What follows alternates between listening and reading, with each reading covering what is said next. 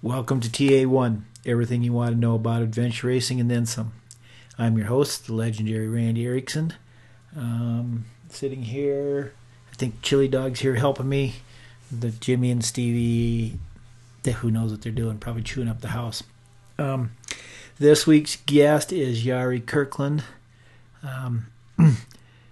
This is an interesting episode because Yari and I have been kind of having this conversation for about 6 weeks, starting before the World Championships, leading up to the World Championships, a couple of times during the race, a little bit after, and then finally the podcast.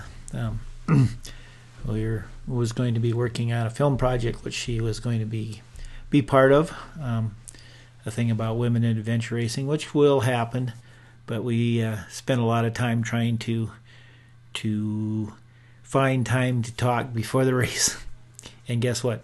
It didn't happen. Imagine that. Everybody was busy. So anyway, so we kind of already had this started and we just finished, but I think you'll find it really interesting. Yari is quite a ambassador for the sport, and a little bit outspoken, which is really cool. Excuse me.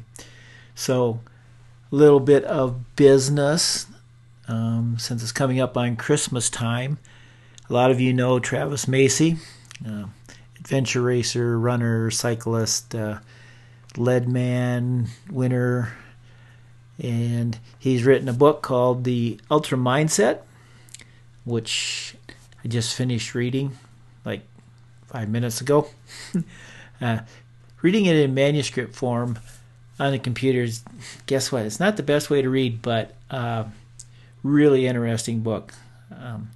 Travis tells a lot of stories of his career and the mindset and how it helped him. And then he's got some, let's say, work you could do, worksheets you can fill out, different things to improve your mindset for racing and get in the correct mental area for racing, let's see. The book is really, even if you don't want to improve yourself and you just want to read it for fun, it's very well written. He covers like 8 different races in his career. So fun read. Right now you can go to Amazon and pre-order it.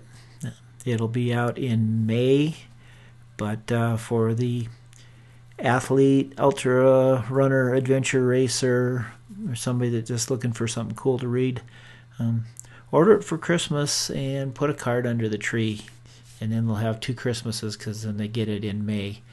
And come on, let's support the people in our world that are working on something like this. So I will put a link in the show notes to where you can pre-order. So thanks, everybody. Apparently, like, the pre-order is kind of an important deal, so yeah, go for it. Other than that, just kind of the same old stuff. Me and the Chili Dog have been out a little bit of time. We're hoping to maybe get a little fitness built up and have a good time next year. So until next week or whenever we talk, all I got to say is go fast, take chances, and enjoy this episode with Yari Kirkland. Thanks for listening.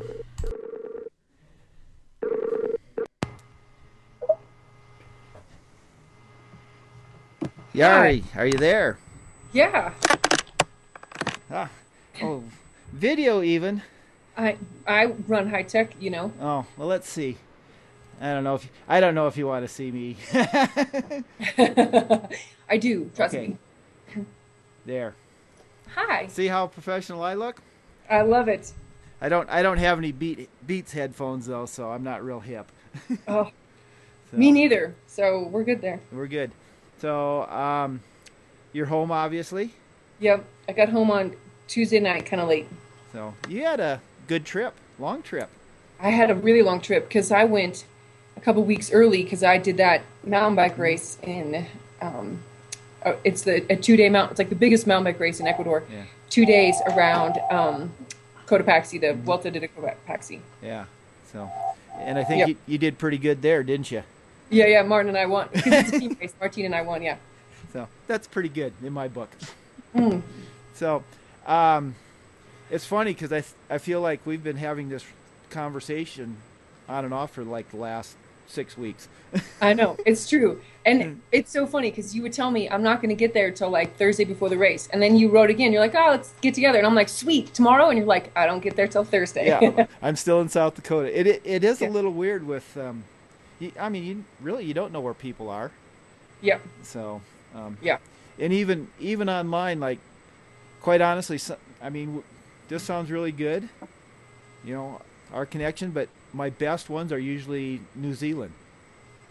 So it's like That's actually kind of crazy. yeah, it's like we're in the next room. So, Huh. and the worst one ever was with Mike Closure when he was in the airport. Oh, yeah, sure. So, wow. So we have a lot to talk about. How cool was it meeting the president of Ecuador? Like, it was really cool because, the president of any country, Yeah. especially the one that you're in at the Yeah. time of, like just to be honored there because there was only 7 other people there besides us. So 11 total got to meet the president that day, whatever, Yeah. And he, like, when he, like, greeted us, like, he came in and shook my hand and, you know how they kiss on the cheek there, kissed me on the cheek and was like, asked me where I was from. And I was like, Estados Unidos, and he was like, oh, cool. Like, he said a couple words to me and then talked to the guys a little bit more in Spanish. But Yeah. yeah, I can't imagine. I saw the president once driving by in a car and thought, how cool is that? Yeah, right? Yeah. And they took up, like, an official picture of us, like this, like, in a photographer there. And then we got a tour of some of the, like, the White House or whatever, the house there. And by the time we left, they had given me, like, a official picture in I don't know what, it opened up Oh, yeah. and there's a picture and it was like the official presidential symbol and all that. So, That's really pretty cool. yeah. So, how did you end up on Movistar Team Ecuador?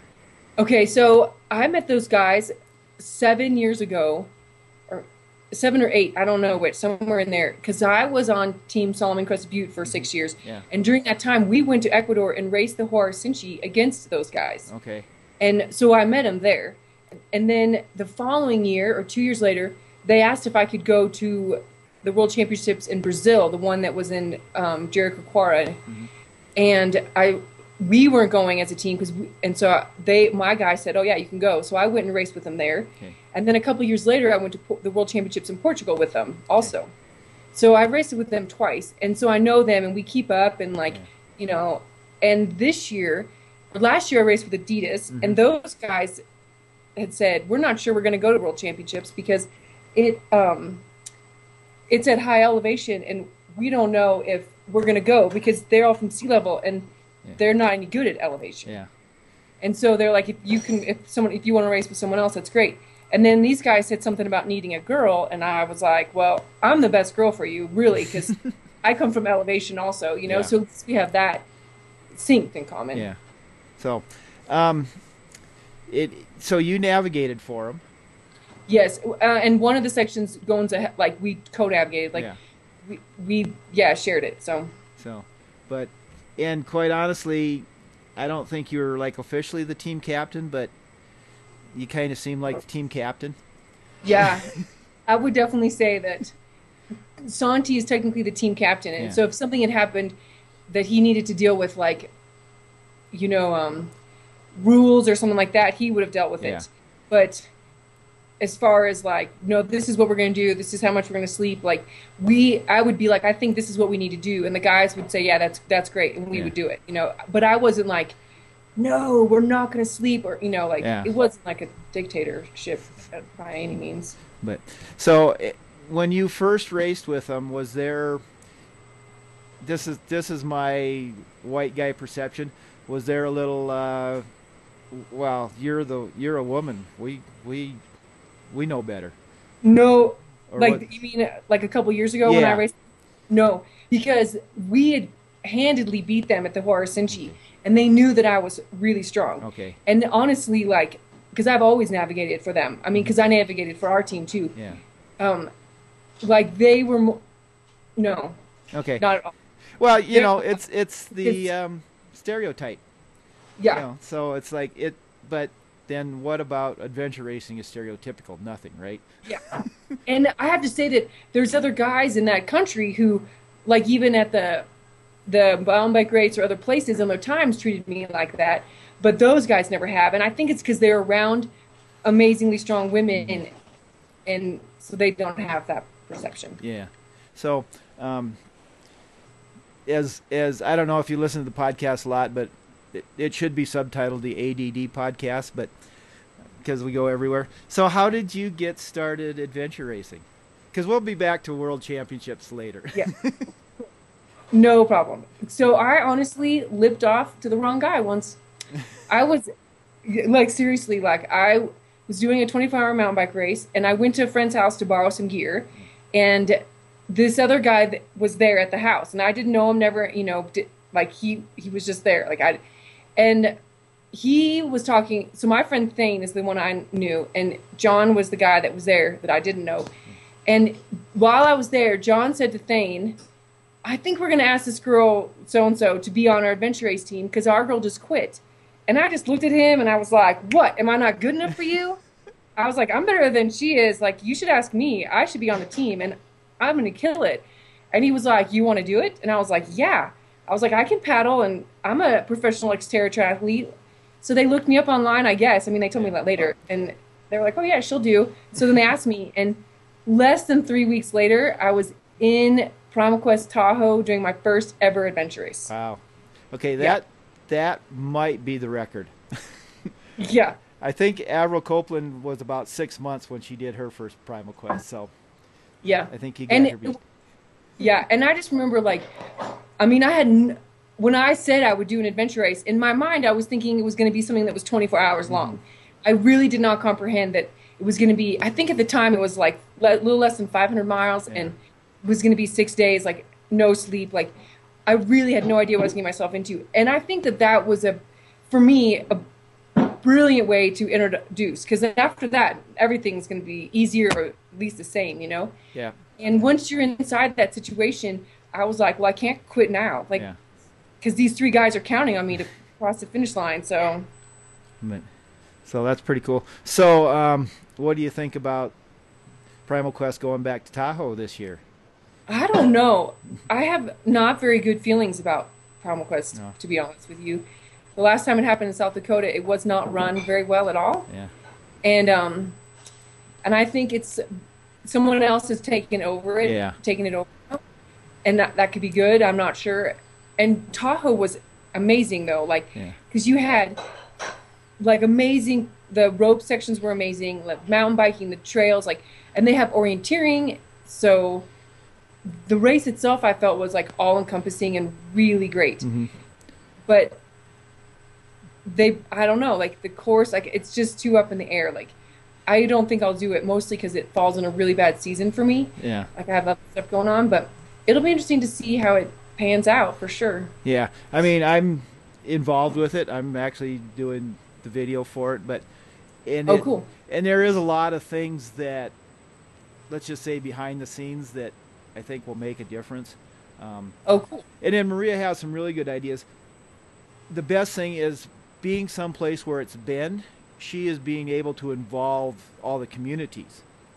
Oh, that's awesome. Because, normally you can't involve anybody because it's secret. So, Yeah. yeah, I mean, and here's the bad thing. Like in the 2 months before, you've got Cowboy Tough, which is a, ARWS race now. Alaska. Yep. It is kind of a bad time, but I think it's appealing to a different group, actually. So, Do you know if Ever, there's going to be money, is prize money? I don't know if they know yet. So, Gotcha. you Because know, that could change things too. Like if there's no prize money, it's going to be pretty local, I think, yeah, U.S. teams and maybe a few outsider teams. yeah, But if there's money, then that will affect who comes and does it, and yeah, because it's enough time before Worlds that you could do both those races and not be affected. yeah, yeah. There's that. So, yeah, it's I'm pretty excited. I mean, you know, Primal Quest Black Hills Badlands was my first sort of entry into the race. You know, just from Yep. being here and doing it, and looking back on it now, you can kind of see that it was on life support, sort of. Um, it, it was just on a downward spiral. You could just there was just sort of that vibe. Yeah, So, um, yeah. but I have heard people say that it was their favorite Primal Quest. So, Oh yeah, like the course itself and yeah, like where they took us and what we did was yeah, phenomenal.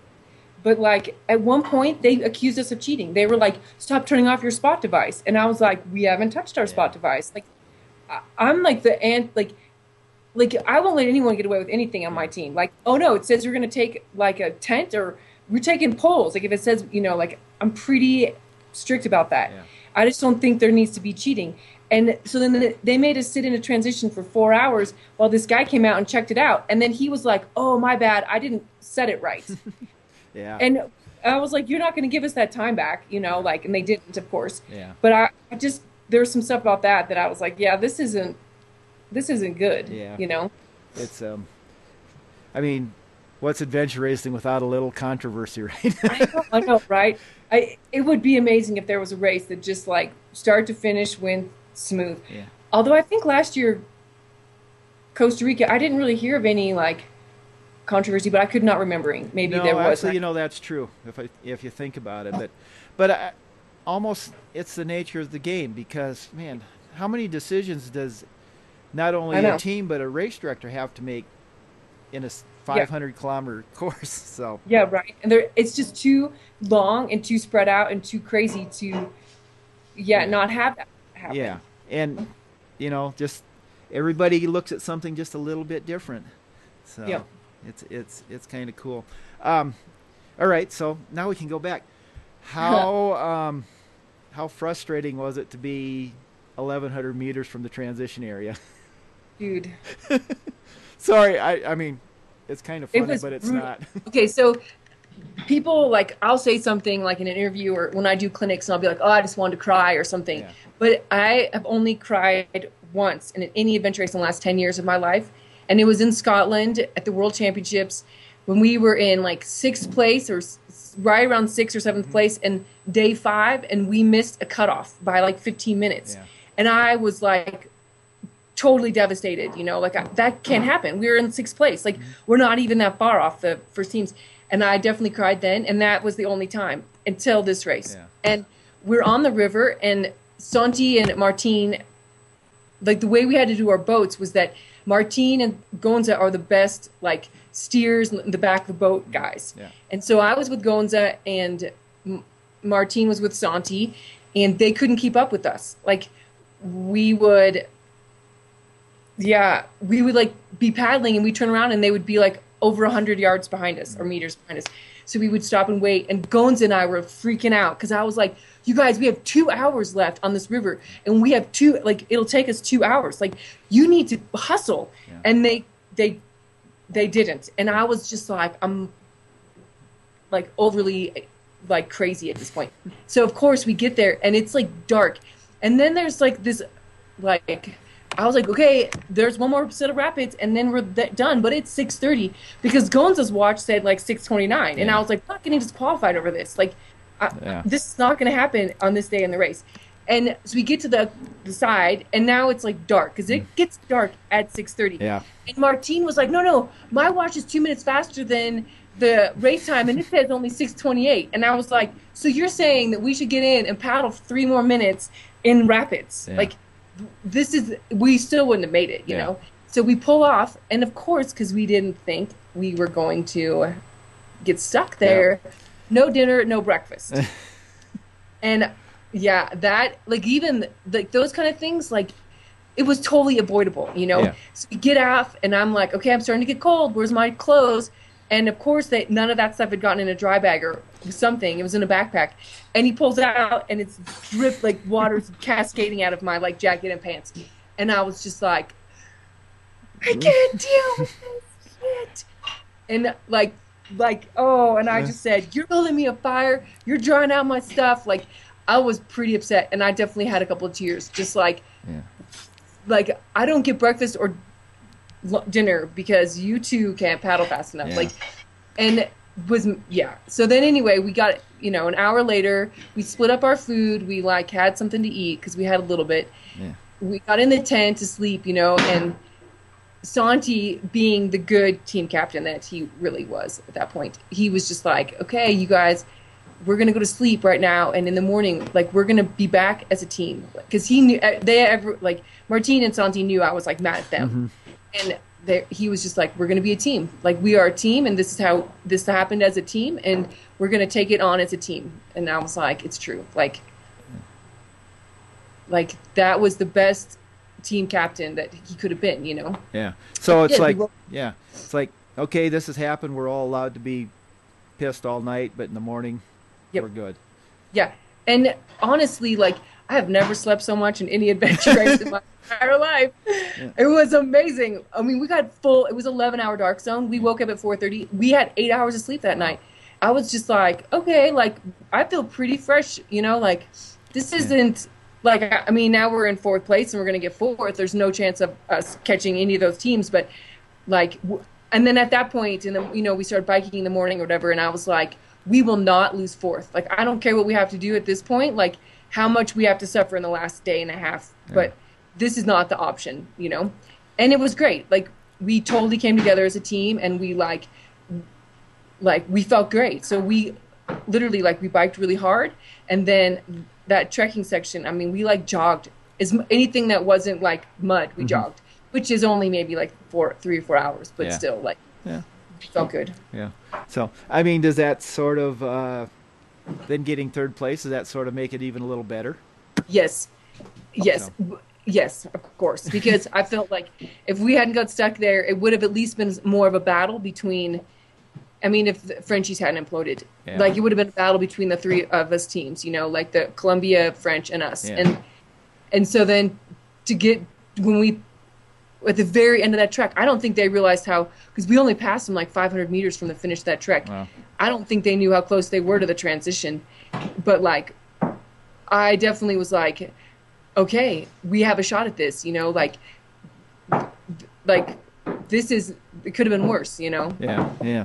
So, wow, those guys had a history of getting past at the last minute, didn't they? Yes.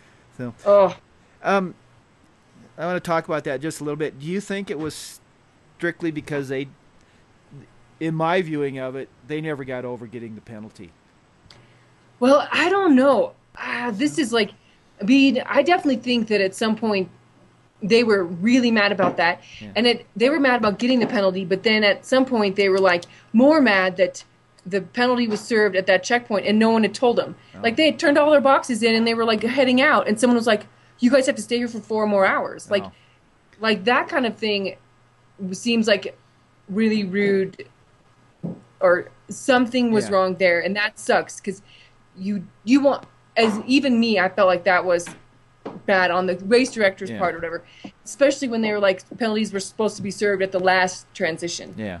Okay. See, and now, that's something I don't know if anybody knows or, hasn't been really put out. That, okay, that's a reason to be mad.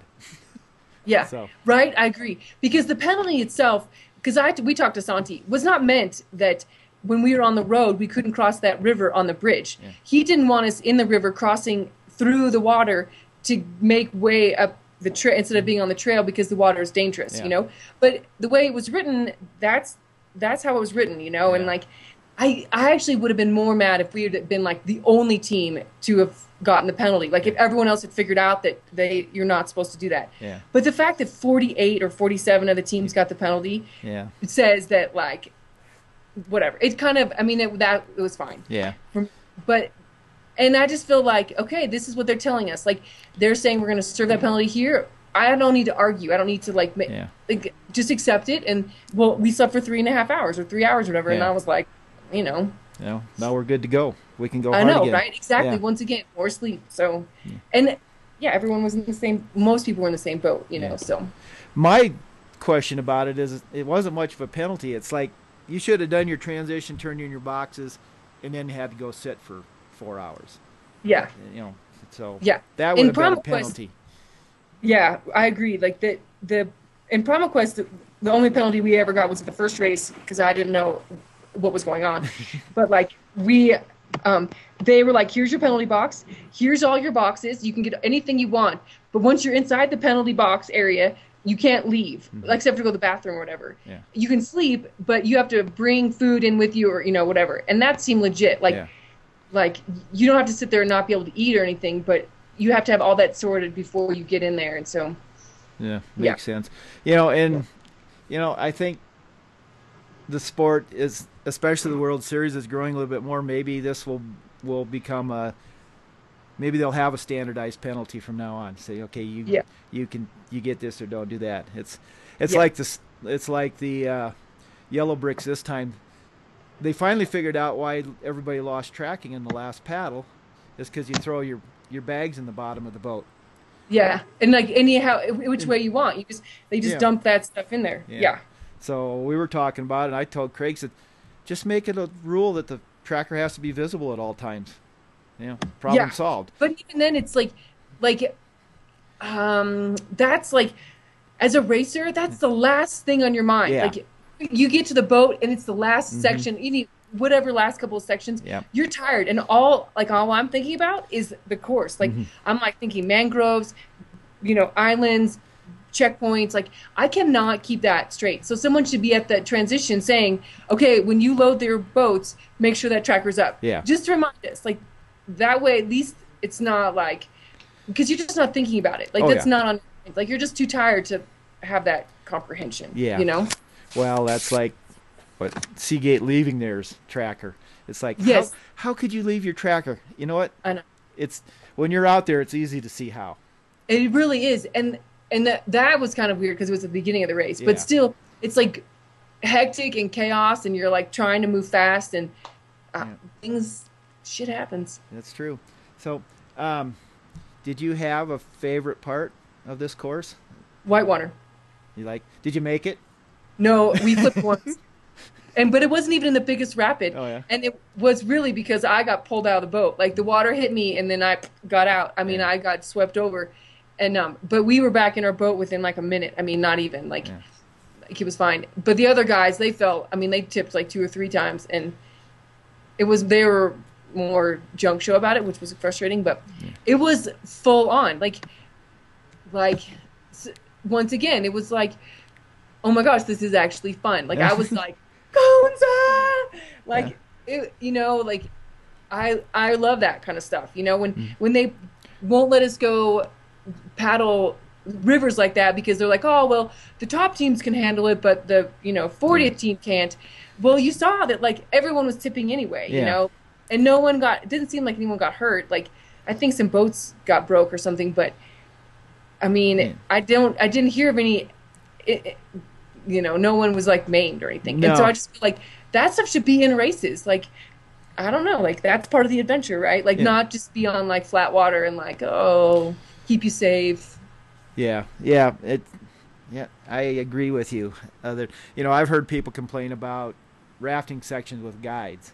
Yeah. But, I think... And that to me makes a little bit more sense because like in Costa Rica, class 4, and I don't know if there was 5 in there or not, but it's like full on. And if I'm going to go do that with my friends, we're going to scout. Yeah. And so then you are safe, you do your thing. You're like, okay, this is how we go. And so for me, having a guide in a boat when it's like crazy water is good. Yeah. But class 3, I don't think, Yeah. I mean, I don't know. Yeah. I liked Untamed this year. They had a guide for the first half of the rapids, and the guy jumped out, and they made him paddle the last half. But there was nothing, it was like, stay to the right, stay to the left, stay to the right, you're good. Yeah. Exactly. And I mean, I think that's part of the adventure. I really do. I think that like that's like, okay, you're going to sign up. There's going to be whitewater and be prepared. Like, and not like I said, boats, these boats were good. I mean, even the Ducky would have been fine on Yeah. that section, you know. But yeah, So I don't know. yeah. I also really liked the section, and some of that's because the guys were telling me like the history of it. We did I think it was the third trek where it was like straight up and straight down, and we were in that like tunnel trail. Yeah. You were in there, right? No, that's one of the Oh. areas I didn't get to. But and, Okay, and so- now, you know, it's like after the race, you're like, oh God, man, I wish I'd have been there. But Yeah, right. Like you Yeah. can't be everywhere. Yeah. But we did it, and it was wicked cool because you're in this huge trench, and it's super cool. And then the guys were like, "Oh yeah, so this trail is 500 years old, and it's when Ecuador was prohibition, and so they would smuggle alcohol in from Colombia, and this is where the trail they did, and this is all the erosion from going down this ridge line for started 500 years ago, wow, and that stuff to me is like, that's really cool, like." yeah, I'm a part of history at that point, you know, like I was like, I walked that trail, you know, and like not only was it cool, it was like cooler, you know? yeah. I mean, I've had this discussion with other people, but that's part of the great thing about going adventure racing is, I mean, would you have ever gone to that trail Yeah. without a race? No, because it's not like on the tourist thing or like if you went to Ecuador, you go do like Cotopaxi and you like go maybe like hike a little bit through the Amazon or the, you know, whatever, and you Yeah. go to the coast, but yeah, you're not ever part of, no, it was amazing. Yeah, that's yeah. A lot of people, that's the reason they go, is because you'll see something that you'll never Yes. see any other way. Yes. And like experience like locals, you know, Yeah. like Yeah, feel like the country. Yeah. yeah. One of our guides, media guides, had a T-shirt, and I love it. It says something like, "Dear foreigner, just remember," or "Dear tourist, just remember, you're the most foreign thing here." Yeah. So That's awesome, actually. Yeah. So this is my stock question, but I have to ask it, or people say something. What's your best and worst 6 hours racing ever?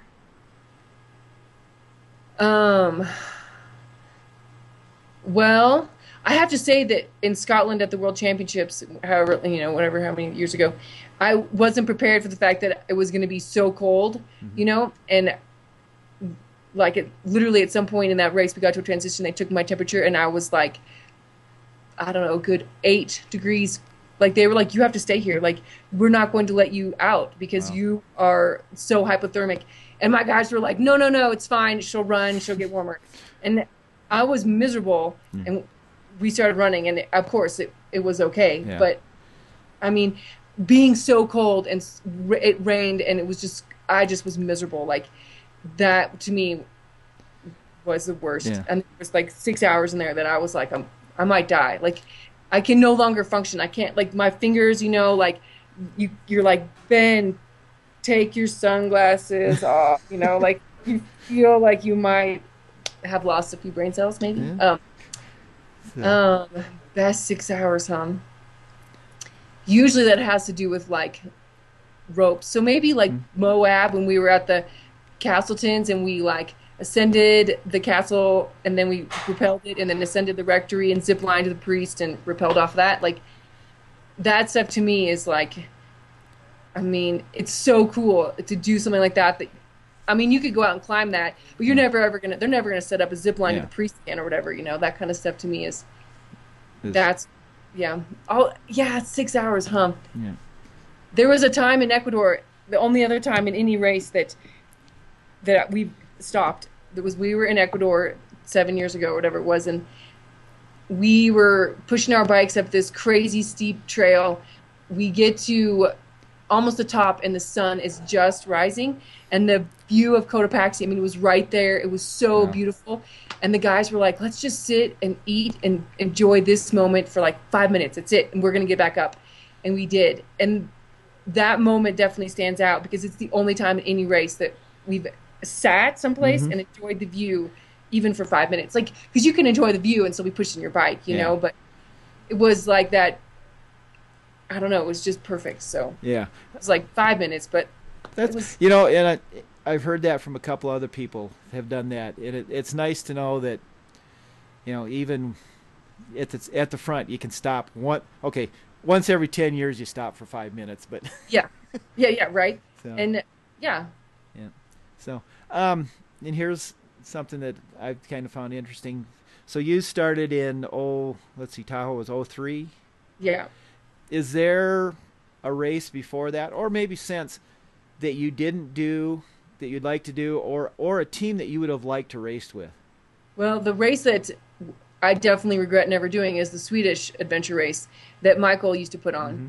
Like, they were just legendary for being amazing, and I definitely regret never going. He did it a couple of years, and so, but we never went. I never went. Yeah. So that's definitely a regret that I don't think he'll ever do that again. So Yeah. maybe someone else will put one on. Yeah, actually, we were talking about that after the race, and he said, yeah, after they did Worlds, he said, it's only going to go downhill. Yeah. And he said, that's stop. So Yeah. that's cool. So what was your, you were an ex-terra triathlete. What was your original background? I was a swimmer. Okay. I was on scholarship at a university for Division II for swimming. So. And so I swam, and then I kind of got talked on to run cross country for the same school. I mean, so I overlapped sports 2 of the years I was there. Yeah. So I ran cross country and for 2 of those years too. But I wasn't like great. I mean, I was like there was a team. There might have been 7 or 8 girls on the team, and I was like the 5th girl. I mean, like I would pull in the 5th place points, or like I was not the lead cross country runner. But I enjoyed it, And then I got done with that and promptly moved to Colorado, and I started snowboarding like 120 days a year. So. And then that's it. Like, you live in a place like in the mountains in Colorado, and eventually you're going to end up doing you're going to mountain bike and trail run and stuff because everyone else does it, and you really enjoy. I mean, that's why you live there, is to be outside. So you just transitioned into the triathlon in 24 hours, and then on with that. So then lipped off to the wrong boy, and then it's all downhill from there. Yeah, that's true. Let's see. I had something in my head. Well, there's a truck full of sheetrock outside, but it's not coming here. Really? You need some sheetrock up there. Yeah, I'm actually at work. This is the garage that's at the end of the list. So we're okay. Some people know I've been working here. This is my friend's house. Let's see, where are we at? About over a year and a half.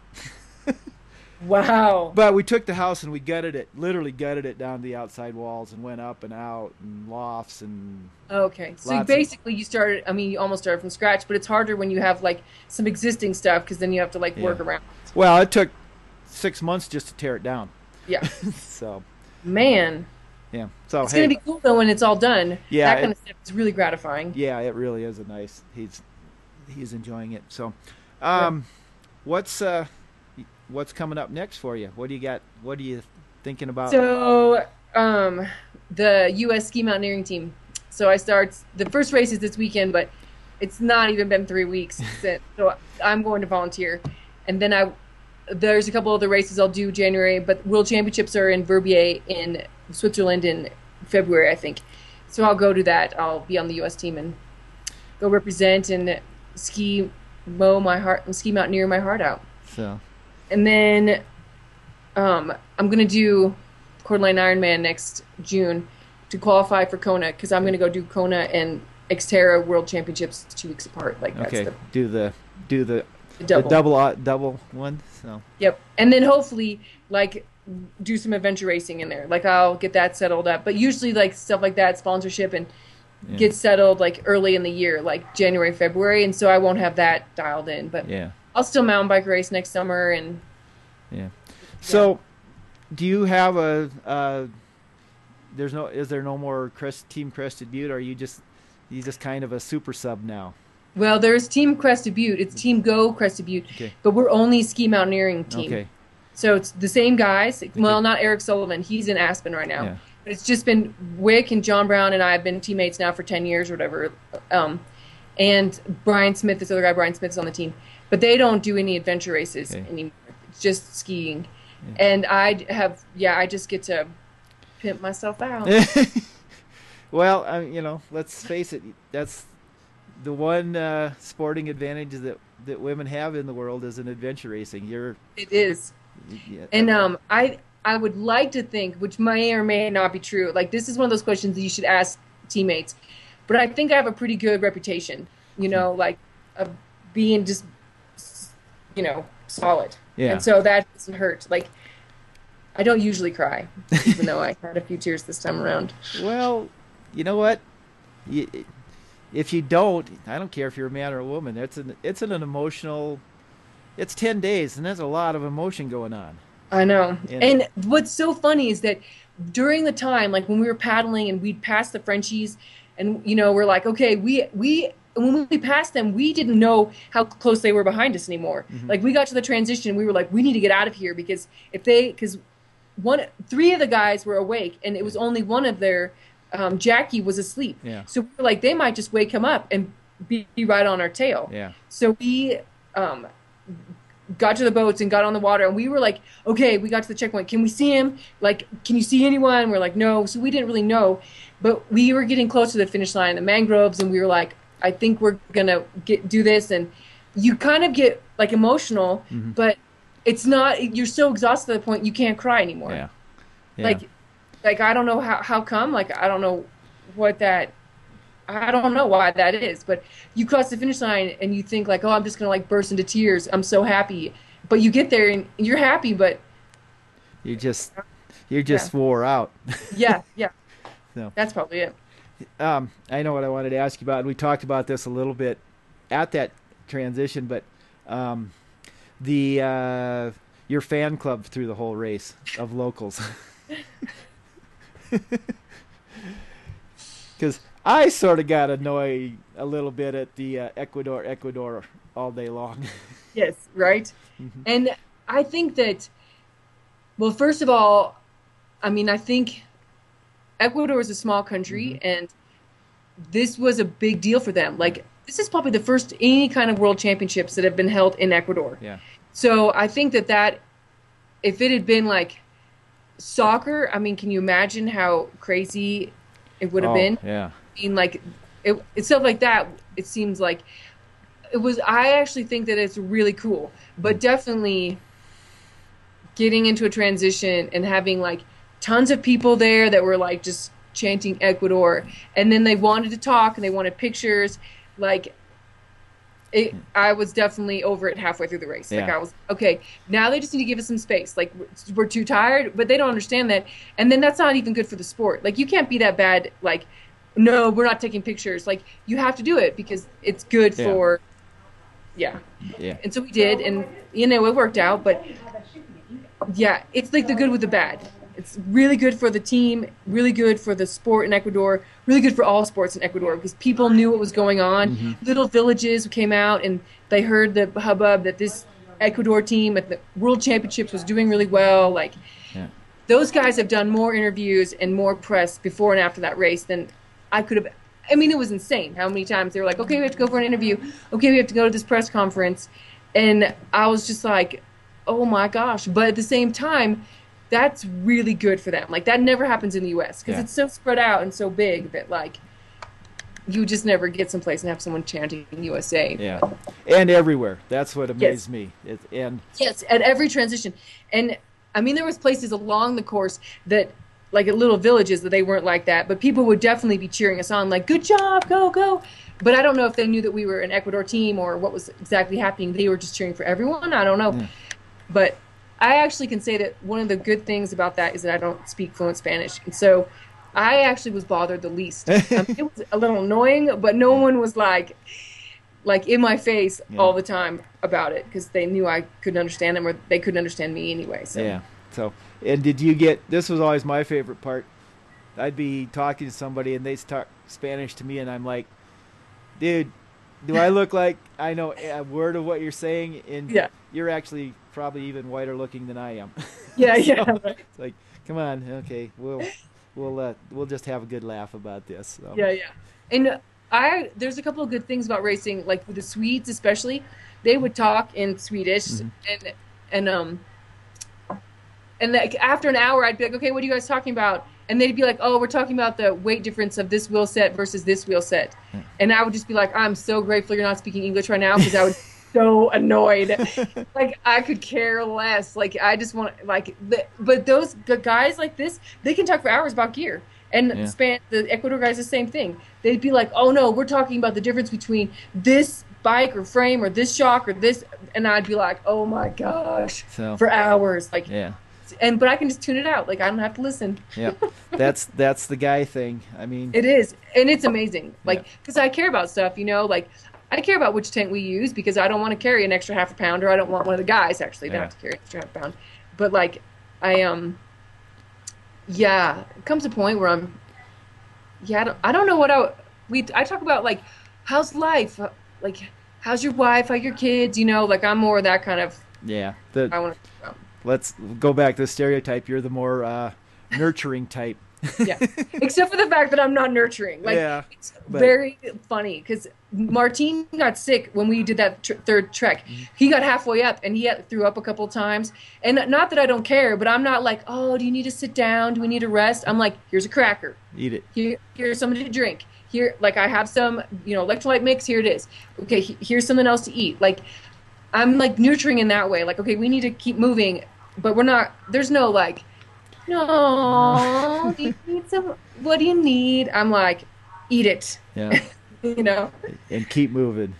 So. Yeah. But when it comes time to talk, that's when I'm like, "Tell me about your girlfriend," or like, "What's the best thing you've done with her?" or "Funnest thing," or like, I don't know if that's nurturing, but it's more like personal, like what I want to talk about. Yeah. Well, guys, we don't want to talk about feelings. No. Let's talk about wheels. Yeah. So, it was, Did you have a good time? I did, and just watching you guys was kind of the icing on the cake. And it after time you get, you sort of know everybody. I mean, my favorite moment of the whole race was I took a boat. My guide rented me a boat, went up the river on the last paddle to find Seagate, and come around the corner, and Nathan's like, "Hey, Randy, how's it going?" I was like, "Dude, come on, we're in the middle of nowhere. You could be a little bit surprised." Yeah, like that you didn't expect it, or that, like, "Oh, who are you?" Or, But you guys, and I don't want to say you guys, you were probably the funnest person to talk to and be around at the transitions. I mean, you always, had some good stuff to say. I think, put a lot of stuff out with you specifically, and I don't know if it was because everybody else in the team was talking to other people or whatever, but it was kind of the icing on the cake of being at the front of the race. Oh, that's awesome. So we missed stuff as the media. There, I posted, I laid out the maps like 2 nights ago, and it's like, oh god, this race makes way more sense now.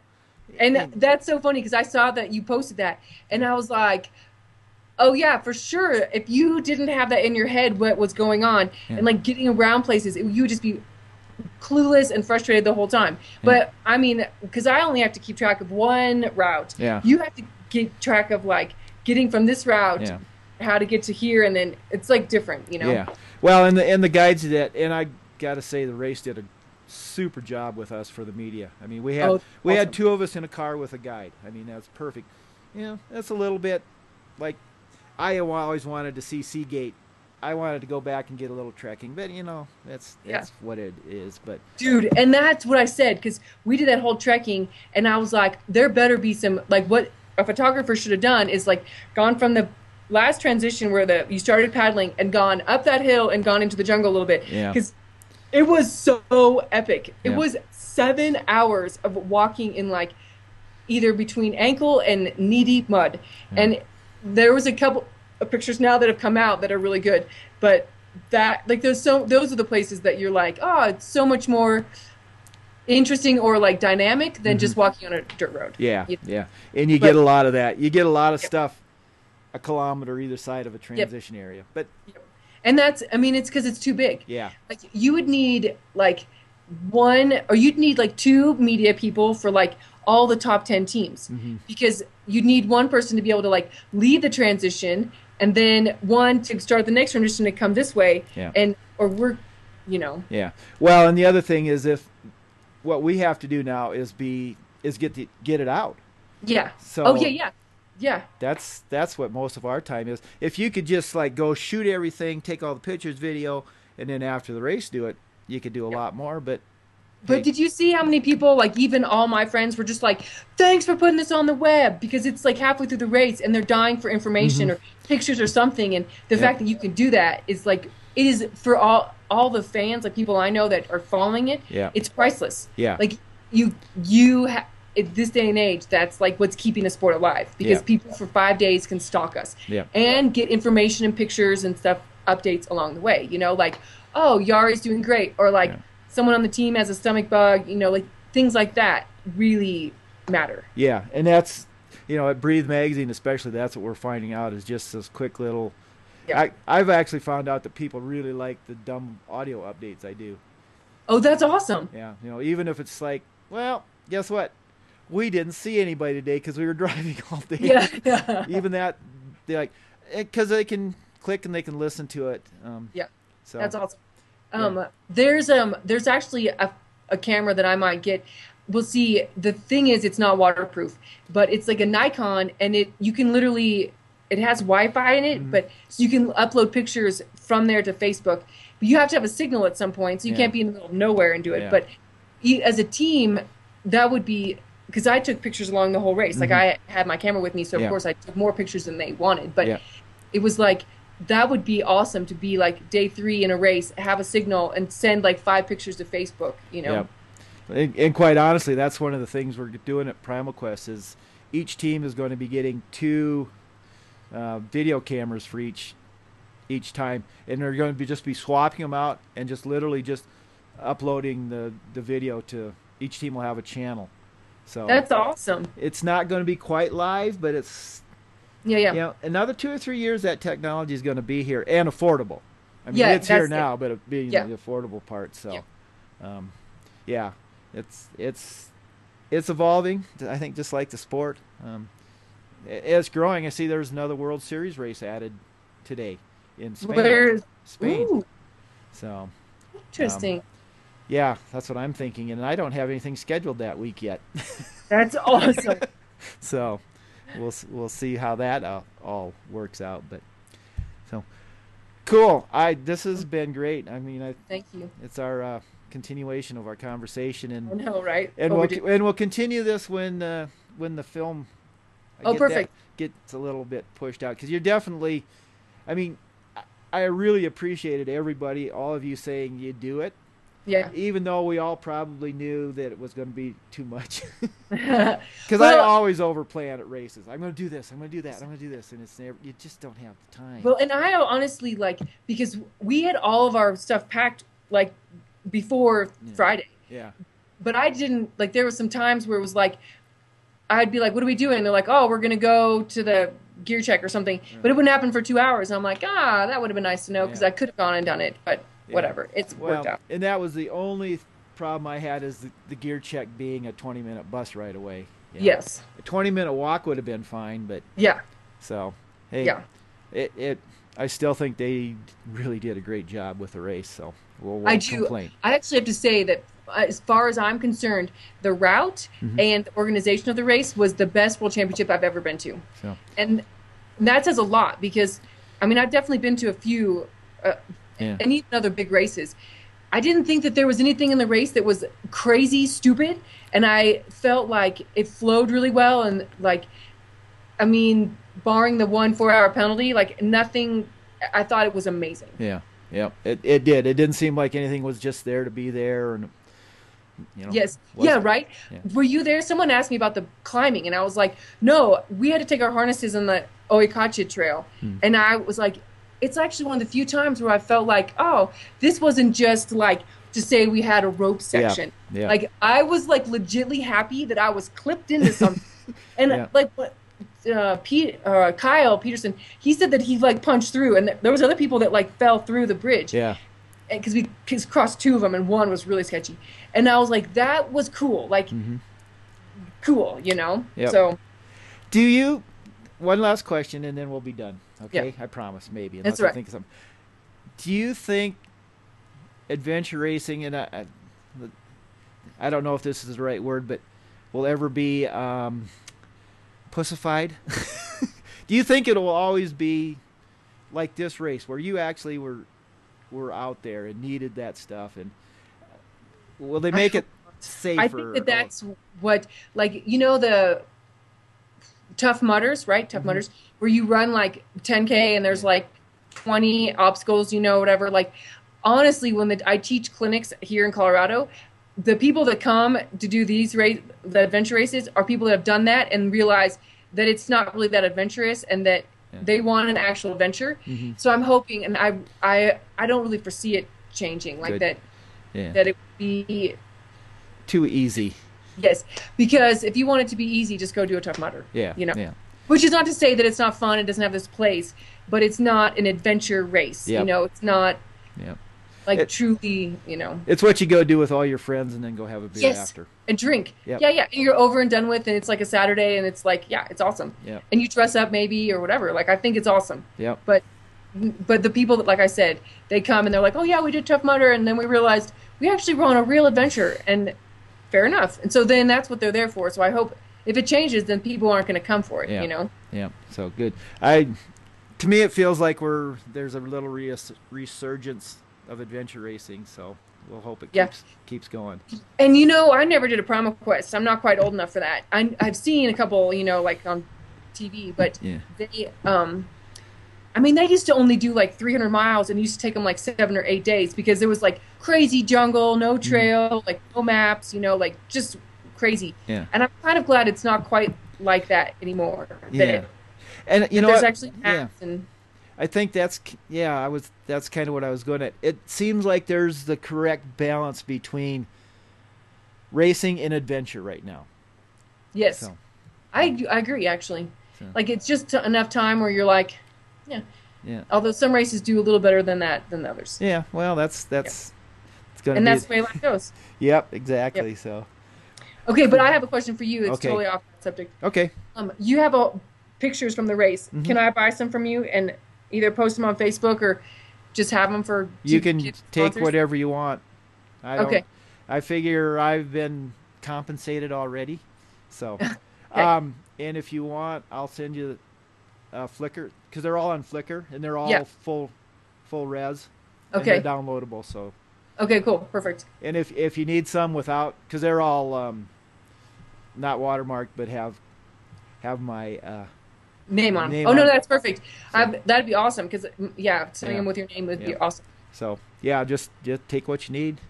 Thanks. If somebody uses one really cool, let me know. Okay.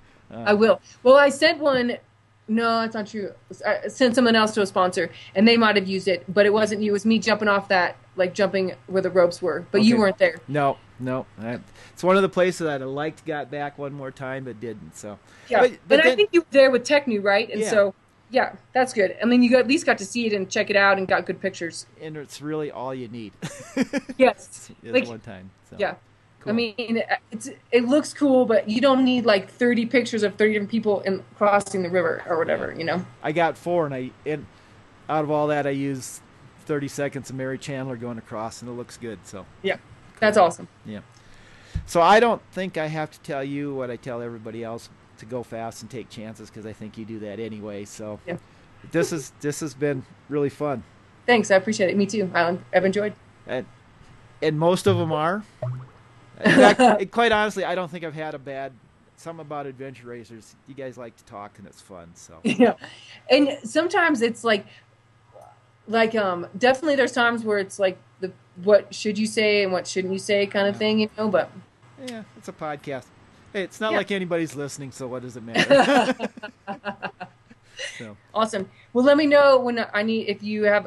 Before the film or whatever else you need. It's still a project. Something will happen, and okay, you're the super sub part of it. So. Sweet. Well, go have fun. You gonna go ski today? I'm actually gonna leave in like a couple of minutes. Go pick up one of my girlfriends. Go do a little backcountry, like first time on my skis, because Yesterday I had to do laundry. Finally, actually, like Wednesday, I like kind of was still like a bum. Like I got back Tuesday night, so Wednesday was like pretty chill. Did some stuff, but yesterday like got all my winter stuff out, put all my adventure racing stuff away. I mean, like did the whole thing, and now I'm gonna go ski. Cool. Well, go have fun. Thanks. Thank you. Talk to you later. Thanks. We'll see you. All right. Bye. Okay. Bye. Ladies and gentlemen, I'd like to introduce you to my band, the Lady Boys. I am woman, hear me roar. A number's too big to ignore, and I know too much to go back and pretend. And I've heard it all before when I was down there on the floor, but I'm never going down there again. Oh yes, I am wise, but it's wisdom calls pain. Yes, I've paid the price, but look how much I've gained. If I have to, I can do anything. I am strong, I am invincible, I am woman.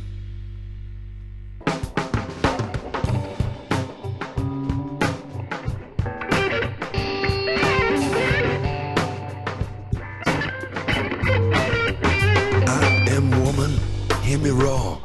A number's too big to ignore, and I know too much to go back and pretend. And I've heard it all before when I was down there on the floor, but I'm never going down there again. Oh yes, I am wise, but it's wisdom calls pain. Yes, I've paid the price, but look how much I've gained. If I have to, I can do anything. I am strong, I am invincible, I am woman. Oh.